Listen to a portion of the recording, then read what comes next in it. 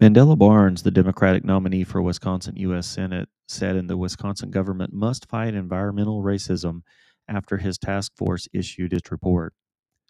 He is best known for chairing the Wisconsin State Task Force that has pushed for climate anti-racism curriculum. This is another blatant attempt by the progressive socialist in the United States to make an area of debate, environmentalism, into a race issue to demonize the other side so they can get their way. This is classic Marxism, where you create conflict amongst the classes to get what you want. That is a socialist utopia for the United States. This is your host, AC, of the War on Report, and we'll discuss this after a word from our sponsor. All right, here we go. Wisconsin Lieutenant Governor Mandela Barnes, a state Democratic candidate for Senate, chaired a government climate change task force to recommend anti-racism education. The so-called Task Force on Climate Change, which Governor Tony Evers, Democrat from Wisconsin, created and appointed Barnes to lead in October 2019, was designed to develop strategies for the state's government to pursue and combat climate change. Barnes, the task force other members delivered a final report more than a year later in December 2020, which laid out 55 solutions to fight global warming and promote environmental justice. In order to address this crisis and the environmental injustices associated with it, we must take urgent action, and we must ensure those actions are equitable and inclusive. Anything less will continue the long pattern of environmental racism we have witnessed in this country, Barnes said in a statement after the report was published.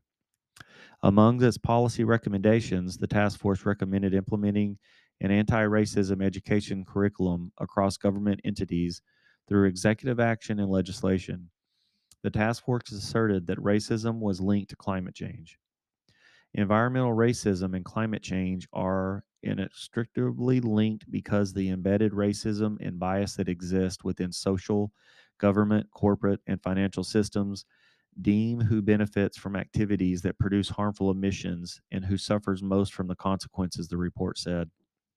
Historically, communities of color and low income communities have suffered the most. The report added that systemic racism remains embedded in our social structures and that average American historical and racial literacy is depressingly low. It also suggests using unconscious bias education to prevent future unjust laws. In addition, the task force suggested the state government should expand support for adding climate science to its K through 12 public school curriculum.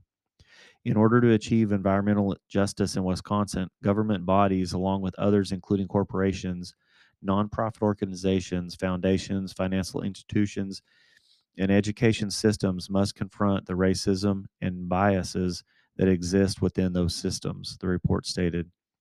Other recommendations include creating an Office of Environmental Justice, mandating a racial disparity impact study, and launching climate change education campaigns.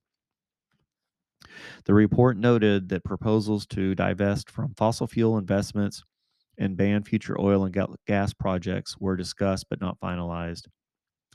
Barnes, meanwhile, has previously defended critical race theory, or CRT, arguing that religious education was more akin to indoctrination.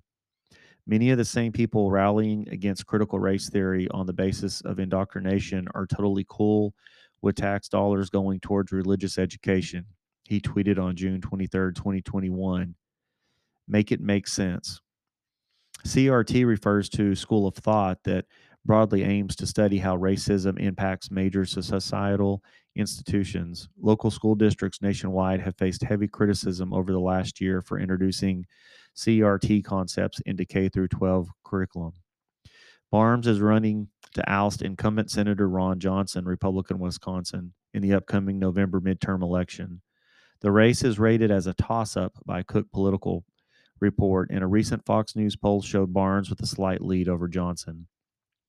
The Warren Report says this is a blatant attempt by the progressive socialists in the United States to make an area of debate, environmentalism, into a race issue to demonize the other side so they can get their way. This is classic Marxism, where you create conflict amongst the classes to get what you want.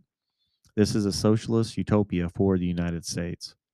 We must be diligent in this upcoming midterm election to vote out all candidates that align with this socialist progressive movement which unfortunately includes most Democrat candidates.